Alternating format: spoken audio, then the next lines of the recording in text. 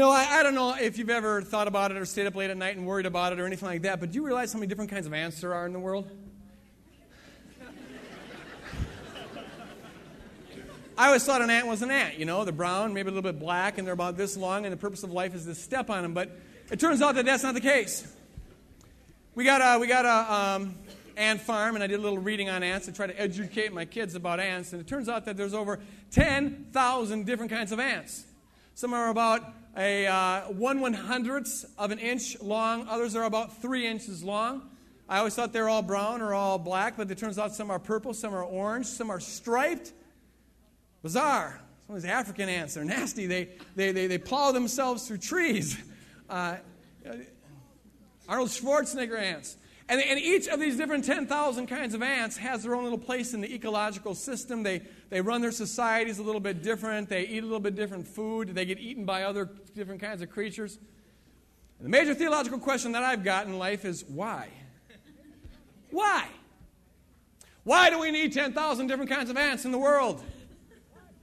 And for that matter, why do we need anteaters in the world? Except to eat the 10,000 different kinds of ants. These animals, they're 99% nose, if you've ever seen one of them. It's like, why would God create such an interesting-looking creature?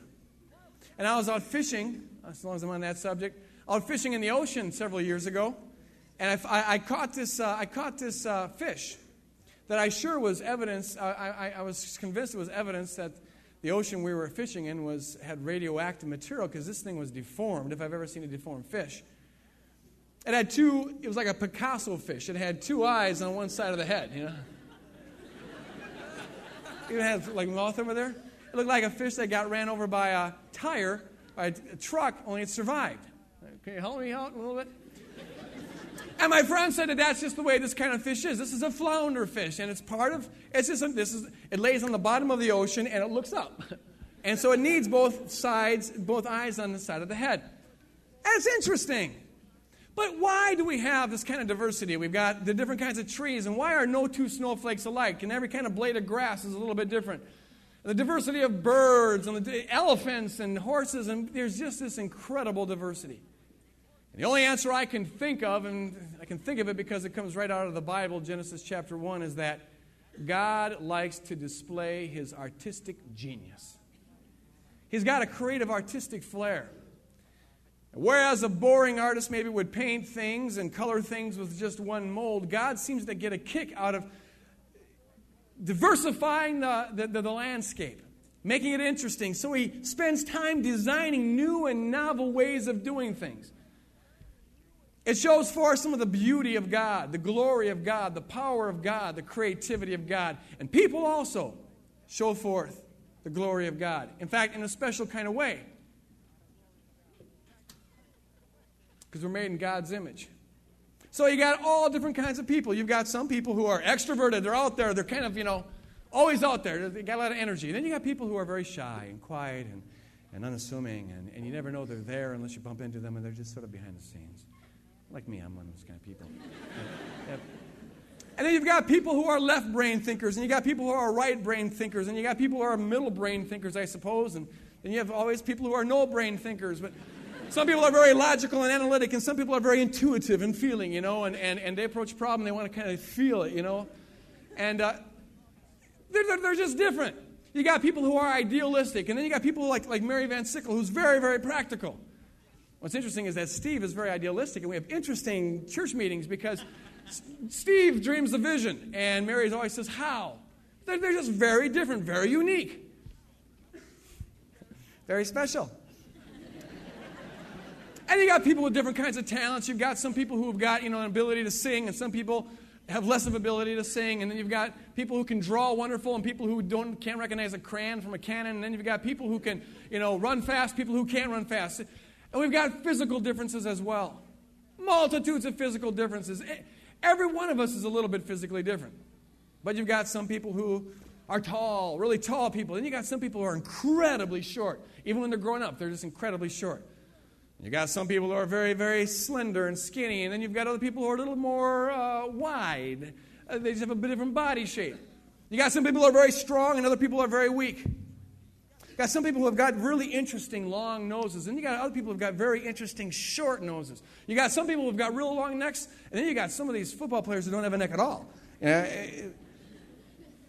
All this kind of different diversity. People with blue eyes, people with brown eyes, people with black eyes. You got people with nice oval eyes, and you got people who have got little slanted eyes. You got people with curly hair, and the more they sweat, the curlier it gets. And then you got people with really straight hair. And then, yes, we have people who don't have any hair at all. But you know what? Here's the point. The world is a lot more interesting because of that. It'd be very, very boring. As much as sometimes we think we'd like it, it'd be really boring if the world was a replica of us. Very uninteresting, very unexciting, and it would not display the glory of God as well and as perfectly as does the diversity. It's like the light has to be refracted in the colors of the rainbow to appreciate the full glory of the light. And so God's beauty and God's greatness and God's artistic genius is displayed in the explosion of kaleidoscopic colors that make up the mosaic of human beings. That sounded pretty good, didn't it? That's kind of like a poem. The kaleidoscope, I can't say it again, but a kaleidoscope, it's like a rainbow. There's a diversity here, a multiplicity here, and the point is that Genesis 1 says the whole thing is good. The whole thing is beautiful. The whole thing was designed like that. It displays the glory of God. But the world is not exactly as God created it. The world is a fallen world. And that means that sin has entered into the picture, and what sin always does is this. Sin takes the multiplicity and diversity of God's beautiful creation and tries to make something evil out of it.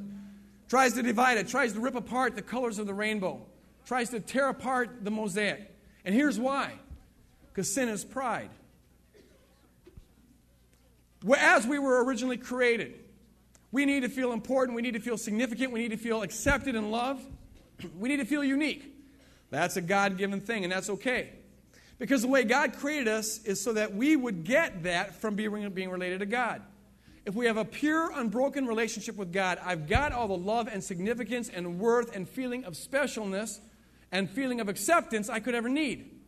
But sin blocks the relationship with God. It clouds it up. In some cases, it totally destroys it. What that means is this. I've got to look to other ways to feel important, to feel significant, to feel all right, to feel accepted.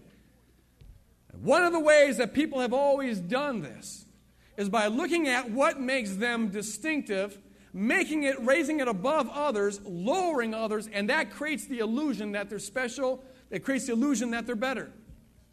So I define goodness according to my attributes, which means that they're not defined according to your attributes. That makes me special. I feel loved. I feel important. But it also makes you a lowlife. If you don't think like me, something's wrong with the way you think. And if you don't look like me, something's wrong with the way you look. If you don't wear your hair like me, something's wrong with the way you wear your hair. If you don't like the kind of music I like, something's really weird about you. And we set up walls upon walls upon walls upon walls that destroy, compromise, abrogate the beautiful diversity of God's creative genius.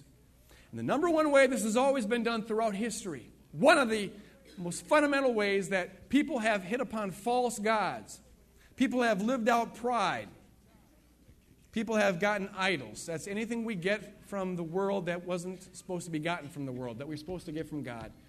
One of the primary ways, most destructive ways, most petty ways, most menial ways this has ever been done is through racism. What happens is this. I need to feel important. I need to feel special. I need to feel like I'm accepted. So I surround myself with people who look like me. And we define ourselves as the special group. And we feel like we belong because we're with people who are like us. They look like us. They think like us and talk like us. And now we can look down on everybody else. And the lower they are, the more exalted we feel. And we've tried to fill the need that God created in us for God to fill. We try to fill it with our racial identity. And the history of the human race can almost be described as the history of people, of races and nationalities rising up against others because they don't look like them, talk like them, think like them, and making them subjects. We saw it last week with the Jewish nation. They were called by God to be special and unique. Yes, that's true. What happened was that they began to get their life from not God, but from their distinctiveness.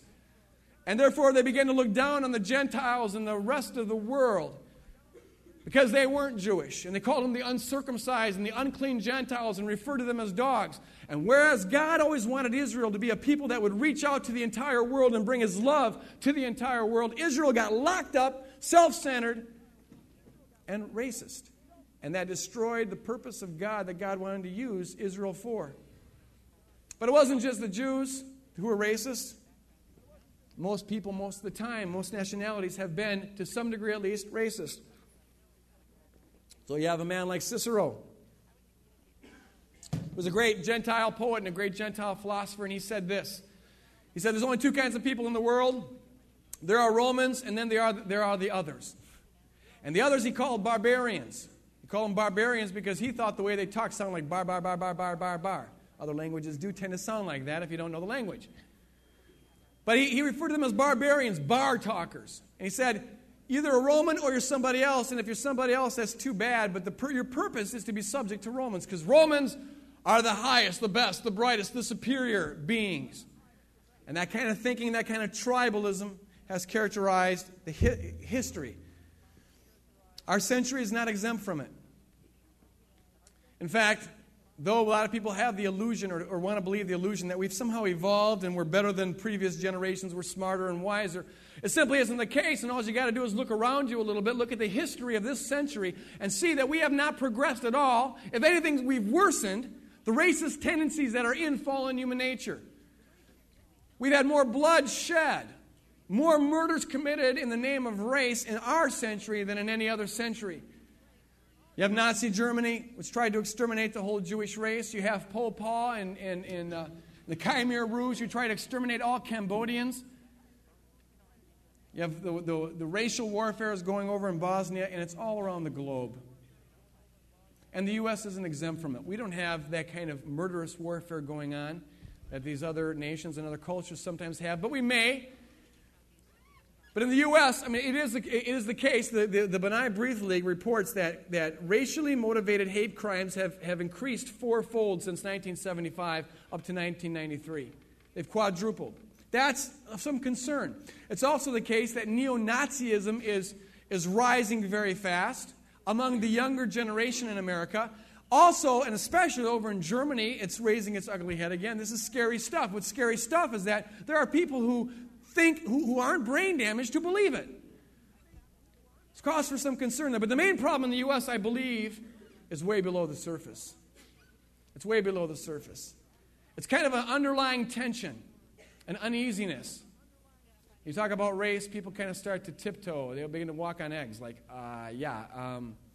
And there's this kind of tension there. And it's not usually overt, though sometimes it explodes in overt violent acts. But on the whole, it's just sort of an uneasiness.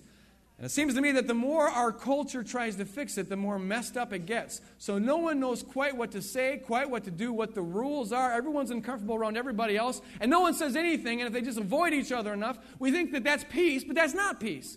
That's just underlying tension. And I think it's all over the place. It's why I think that it's kind of scary to even preach on the topic, because, this is an explosive one. Watch out. This could be bad. It's all under there. Now, you wouldn't know it just by looking around, but there's this tension there, and it leads forth in certain attitudes and behaviors, and I don't see our culture fixing it very well. The final thing and the saddest thing is this. The church in America, and let's just be real, okay? The goal of preaching is just to be real, to say what is. And what's real is this. The church in America is no more integrated than America is. The same tension, the same awkwardness is there in the church. Over 98% of all churches are almost 98% homogeneous. And we can easily rationalize this and say, well, come on. I mean, people are naturally comfortable around people who look like them. People, just get along better with people who kind of just go along with their own culture and that kind of thing. So that's not a bad thing. Let's just kind of keep it that way. It avoids problems. And there's even different think tanks out there in the U.S. that are saying that if you want your church to grow and be successful, then it shouldn't be integrated. Target homogeneity as a principle of church growth. You got to target the whites, or you target the blacks, or you target the American Indians, or you target the Hispanics. But don't target all of them. It will never work. It will never work. You got to keep things segregated. You got to keep them separated. Some of you know that song. the offspring. You got to keep them separated. Let's not get things too mixed up. So it's natural. It's the way it ought to be. And I just got to tell you, point blank, let me just go ahead and spill it out. I think that stinks. I just think it stinks. I think it stinks. If in fact, this destruction of God's kaleidoscope is a bad thing, if in fact this tension between people of different colors is a result of the fall, then how can the church not stand up against it? If the church is to be on God's side and trying to restore God's creation, how can it fail? How can it not? But be against all forms of sin, and how can we not label racism for being what it is, namely sin? It's destructive. It was never meant to be. Therefore, the church must be against it. I hear this church growth principle as one big cop-out, sell-out compromise. It's like saying, you might as well say, since when is it the church's job to make people feel comfortable, first of all? I thought it was our job to make people feel uncomfortable. I mean, if the church ever gets into the business of making people feel comfortable, we can just kiss goodbye any kind of principle we have about preaching the truth, because the two aren't compatible. You either stand for truth or you stand for making people comfortable, but you can't do both. And you might as well have a church that is targeted towards, let's say, greedy people. And don't preach against greed, because that makes greedy people uncomfortable. But hey, God loves those greedy people, so let's try to reach the greedy people. Let's have a greedy church. And we'll preach on every other sin that we're not involved in. Just stay away from the greed. Or a gossipy church. Gossipy people feel most comfortable when they're around other gossipers. Have you ever noticed that? Gossipy people love to be around other gossipers because then they can gossip and they don't have to feel bad about it. So let's have a gossip church. Let's just sell out. Let's try to save the gossipers by not talking about gossip. Preach on other sins. We can preach against greed in that church, but this is for the gossipers. But you see, it doesn't work that way, folks. God calls the body of Christ to stand for truth, to stand for something, to have a little backbone, to have a little bit of character. And that means coming against all forms of things that destroy God's creation that the Bible calls sin. And I refuse to believe, and let me just go ahead and just say it the way it is in my heart and not even worry about how you're going to receive it. Maybe it'll make you uncomfortable, but I refuse to believe that the body of Christ can't do any better than the society. I'm so sick of the church following the fads of the culture, And I refuse to believe that we've got to inherit the kind of walls that the culture has. I refuse to believe that we've got to inherit the kind of petty thinking, the kind of myopic mentality that characterizes sinners. You expect that. But in the church, I got to believe that we can do better. And I refuse to believe that people who are filled with God's grace, experience salvation, know that they were dead in sin, but know that they're raised up in Jesus Christ, who know what their calling is and are filled with the love of God. I refuse to believe that we can't do any better than the world is doing. We got to sell out and compromise for the purpose of getting nice, comfortable numbers. I refuse to accept that. And my own conviction is that the church has got to pray towards, preach towards, and strive towards racial integration. And I don't see that as just being sort of a footnote thing. I think that's part of the heart of the church. And I want you to hear this, okay? This has got nothing to do. The reason why the church should do it has nothing to do with the reasons the world gives for trying to do it, which I don't think are working very well. This isn't about being Democrat or Republican. It's not about being liberal or conservative. It has nothing to do with whether you think the welfare program is working or whether you think it's being butchered. It has nothing to do with what you think about, different programs that are going on in attempts to solve this thing. It's got nothing to do with politically correct speech or behavior or talk codes or whatever. What it's got to do with is the identity of the church that Jesus Christ has bought for himself. And part of that identity is found right here in Ephesians chapter 2, where the Bible says that Jesus died on the cross in order to make a new humanity, a new race of people. And I've got to believe that if that is true, in fact, if Jesus in fact destroyed the walls of hostility and reconciled the enemies of racial hatred, if Christ has in fact done that on the cross and thereby one for himself, created for himself a new humanity, I have to believe that that has to have some implication in the church, the way the church looks like. Think of it this way. If I'm born again, doesn't that have to eventually, to some small degree, make a difference in the way I behave? Granted, I don't and you don't live out perfectly our redemption nature, okay? We struggle with it. But we're going in a certain direction. Because the born-againness isn't just a hypothetical thing, it's a real thing. And so if I am in reality born again, it has to be the case that to some extent in practice, I live born-againness. And if I'm filled with the Spirit, that's got to have some implications in my life. And if I've been given the righteousness of God and freed from sin, that's got to have some implications in my life. If it's true in principle, it's got to begin to be true in fact. So also, if Jesus Christ within his body has in fact reconciled enemies, has torn down the wall of hostility, and has in fact created a new humanity, how can the church systematically fail to bring that about, to begin to display that, at least systematically fail to begin to work towards it? The biblical teaching is this. God has created a new race of people, a new man. And that man is within him. It is his body. It is his presence here on earth. It is called the church. And it very literally is a new race of people. And it's not a white race or a black race or a brown race or an orange race or an Asian race or a South African race. It's a race of Jesus people. It's a race where we're born from the seed of God, not from the seed of any person with a certain nationality. We are, the Bible says, very literally now born from the seed of God. Born, that seed that comes from the will of God that the Bible says is imperishable. And this new race that all of us are in, this new race didn't originate in Africa or in Europe or in Russia or in Finland or Japan. It originated in the very heart of God, in the very heart of God. And if this new race is any color at all, it's the color red. Because it's only through the blood of Jesus Christ that it gets brought into being. Jesus Christ dies on the cross to produce this new humanity. And this new race of people, Lord, help me to talk about it right now. This new race of people, what we have in common is so incredible, so great, so noteworthy that whatever we might have not in common would be rendered at worst irrelevant, but at best would actually contribute to the beauty. It's like this. I wonder, why is it that we hit on facial or skin color as a criteria for the differences and not color of hair? Why do we have races based on color of hair? We're the blonde race, and we're the brunette race, and we're the red race, Why not that? Or eye color?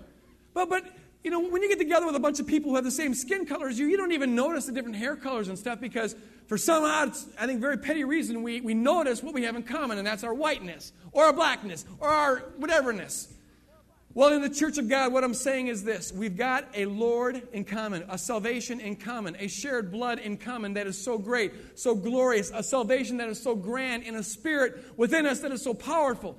That every other little minuscule difference that we might have, like culture and like skin color and like lifestyle and different ways of doing things, are rendered utterly, utterly, utterly irrelevant. Because what we have in common is the Lord Jesus Christ. And He's created in us a new humanity. A humanity that's distinctive because all the people begin to look like Him, but in their own particular racially distinct way. And they begin to have the character like Him. And this is a race that is distinct because of the way that it tears down walls. The way that it just tears down the way it transcends those kind of petty cultural barriers. The way that it brings peace to different peoples. The way that it displays God's universal love. And this, I believe, is part of the very heart of the church. Part of the very heart of the church. It was the heart of Israel. Israel was supposed to be doing this. Isaiah 55, we read it last week. Anyone who wants to come one, come all, eat and drink. Anyone who wants, and he says in 56:3, do not let the foreigner think that he doesn't belong to Israel. He's the one you're reaching out to. It was the heart of Israel, and the church is the new Israel. It's got to be the heart of the church. It was the heart of the ministry of Jesus. Wherever He went, whatever He did, He didn't see people and relate to the people on the basis of the standard cultural distinctions that He was a part of. What He saw was their need. What color they were, what race they were didn't make a bit of difference. What economic status they had didn't make a bit of difference. So he heals the Roman centurion's servant, a Roman, a Gentile. Yick, Jews aren't supposed to like them. And this guy's a leader in an army. Jews really detest them. Jesus sees the need. He goes past all the political squabble and gets to the heart of the issue. This person needs me, and he brings healing. And so it was throughout his ministry. And if we call ourselves the body of Christ, that means that we are his presence here on earth. We're to be doing what the incarnate Lord did on in his life. That's got to mean that we are moving in the same direction that he moved in terms of tearing down the walls. It's part of the very heart of the church because it was part of the heart of Jesus' ministry, and it was the heart of his death. God so loved the world, he gave his only begotten Son, that whosoever believes in him wouldn't perish but have everlasting life. And 1 John 2:2, he died not just for our sins, but for the sins of the whole world. How can the church that proclaims that not be moving in the direction of universality? And it was the heart of the early church. Read the book of Acts. Jesus says you're going to receive power. Acts 1:8. You're going to receive power when the Holy Ghost comes upon you, and you're going to be my witnesses in Jerusalem, Judea, Samaria, and throughout the whole world. There's a universal thrust there. The Holy Spirit is like an energy that seeks to move beyond cultural barriers, and when we stay within those cultural barriers, we grieve the Holy Spirit. That's why, incidentally, on the day of Pentecost, when the Spirit was poured out, in Acts chapter 2, they all began to speak in different tongues, and people heard them speak in their own language because what the Lord was doing, it was like the Holy Spirit was just sort of giving a little flag there. You know what? When I get moving and when people yield to what I'm about and people start walking in step with me, you're going to find that language barriers start to come down. And you're going to find that cultural barriers begin to come down. And you're going to find that the racial barriers begin to come down. Because what I'm here to do, the Holy Spirit says, is to bring into your life the truth of what Jesus purchased on Calvary. And what Jesus purchased on Calvary was one new humanity. It's got to impact the church. It's part of the center of what we're to be about. It's part of the center of what we've got to be witnessing to as well. John 17, verses 20 through 25 says this. Jesus says, Father, I pray that they may be one even as we are one, that the world may know that you have sent me. Very powerful prayer. What he's saying is that the credibility of the church, and therefore the credibility of him, to some degree hangs on our unity. To a large degree hangs on our unity. But if it's a unity that the world itself has, a racial kind of unity, how is that a witness? Now, there's a unity that is to characterize the body of Christ that is such that the world cannot give. And precisely by doing what the culture, the world cannot do, we are witnesses to the truthfulness of Jesus Christ. Here's why this is such a burning conviction on my heart right now, because I believe that America, we have a window of opportunity. The church has a window of opportunity to proclaim in our actions the truthfulness of the Lord by doing what the culture cannot do. Our culture right now, it's becoming increasingly multicultural, and if it follows the pattern of previous cultures, that usually results in increased hostility. If America doesn't do that, it will be one of the first times in history it's ever been done. And I don't believe that the programs and the solutions that we're coming up with, trying to fix this, are going to work. And here's why. Because you can mandate the behavior of a person and the speech of a person, but if you don't change the heart of the person, you haven't changed the person. Amen. And so all you do is you send it undercover. That's where we're at now in America. It's undercover. People are just kind of like this. And it's just looking for an occasion to pop.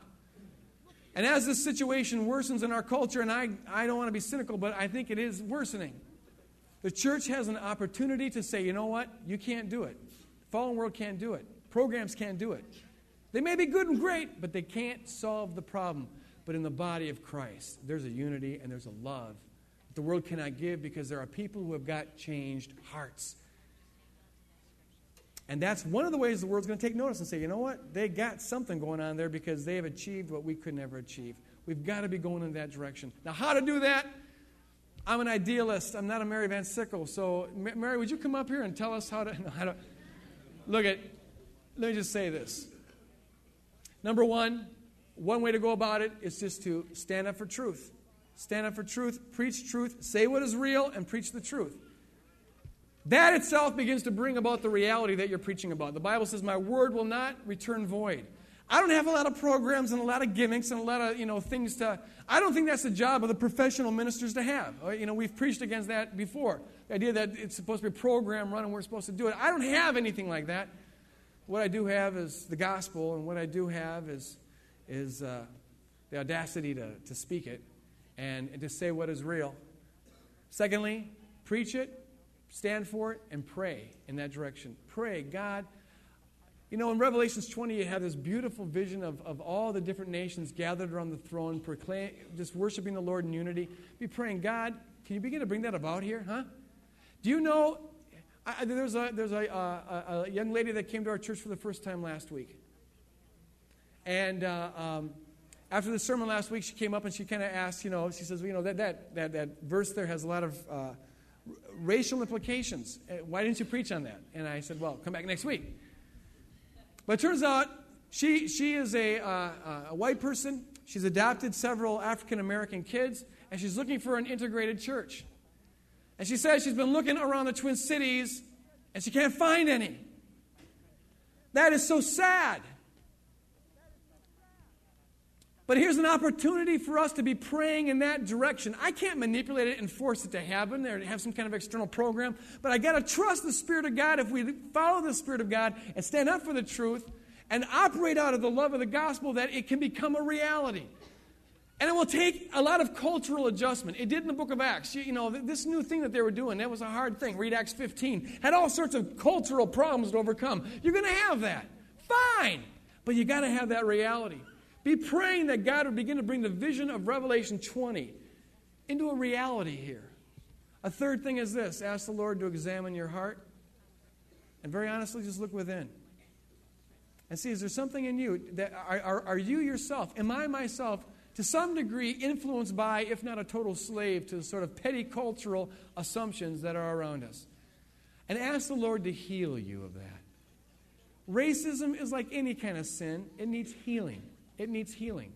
That's why I can no more hate a racist than I can hate a homosexual or an adulterer or a gossiper even. I can hate the sin, but I cannot hate the sinner. And they need to be healed. And this has got to be a place where people can even be out loud about how maybe they've been wounded so that they can be healed by it. Sometimes, and this is why our cultural approach, our culture seems to believe. Hang with me for one more minute, okay? When you slap a label on somebody, you fixed it. You're a racist, as though that's the end of the problem. You maybe diagnosed the problem, but you haven't solved the problem. Calling someone a racist doesn't fix anything. It probably just aggravates them. What needs to happen is you have to ask the further question, but you have to be able to be out loud about stuff. You have to ask the question, why are you a racist? Why are you afraid of African Americans? Or why are you afraid of white people? Or what is it about American Indians that makes you run in the other direction? Ask the question. And sometimes there's a wound there. There's an experience there. And just slapping a title on them saying, you got to change, that's not how we move out of any kind of sin. Just saying, giving a person a do. It takes healing. Ask the Lord to begin to heal you of this, whatever experience it was, so you can begin to treat people in the body of Christ as individuals and throw off the sort of self-protective stereotypes that we have and treat them as individuals. Ask the Lord to heal you. The final thing is just follow the Spirit of God. I'm naive enough to believe that the body of Christ, you are the body of Christ. We are the body of Christ. And the Spirit of God moves in each one of us if we listen. And I've got to believe that if God's really in favor of this, He can, if we yield to Him, begin to bring about this reality at Woodland Hills Church. Let the Holy Spirit use you. I told this person that I talked with last week, I said, maybe the Lord's calling you not to an integrated church, but to a church to help it become integrated. Our motto is, if you see a need, meet it. And maybe you have a gift for bringing that about as a reality. Begin to move in that. And I don't have a program for you. You give me the program, I'll help you. But let God use you. And when you see a person of color in the Woodland Hills congregation, know this. They may not, but they may have all sorts of things they got to get over if they're ever going to become part of this body. And it's hard for us sometimes, us white folks, to understand that. Talked to a person last week, or 2 weeks ago now, who came up and just said, my wife and I really feel comfortable in this church, and we really like this church. And then he asked, now, are you okay? I'm in a mixed marriage, and are you okay with that? And the only thing that caught me was, it would never occur to me to think that that'd be an issue for anybody. But then again, if I walked into a church where everybody was a mixed relationship, I'd probably feel a little uncomfortable. Understand the unique issues that they have to confront to become part of a body like this. And let the Holy Spirit use you to go out of your way to show them, demonstrate that this is a place where it's safe and they're accepted, because we are all one race. And it's time that the local body begins to display that, to regain the beautiful kaleidoscope, the mosaic, the rainbow of God's creation at Woodland Hills. Let's pray. Father, I can't make this happen. Words can't make it happen. I don't have a gimmick. I don't have a program. None of us do, Lord. And there's a demonic spirit, Lord, that is invested in the culture, in the Twin Cities even, that promotes the separation, the hatred, the wars, and it kills kids every week. Lord, do warfare for us to begin to tear down these walls, Lord. And God, our prayer is that our church, this local body could begin to look more like Revelations 20, Lord. Lord, I pray for healing for those who have racial scars in their life, God. Through your love, and only your love can do it, Lord, begin to heal them. And God, bring about a racial unity here, Lord God. Put in our minds a vision, a direction, maybe some practical things that we can do to begin to bring it about. But we want to glorify you, Lord. And we know, Lord, that color glorifies you. So make this, Lord, a colorful church. We ask in your name. Amen.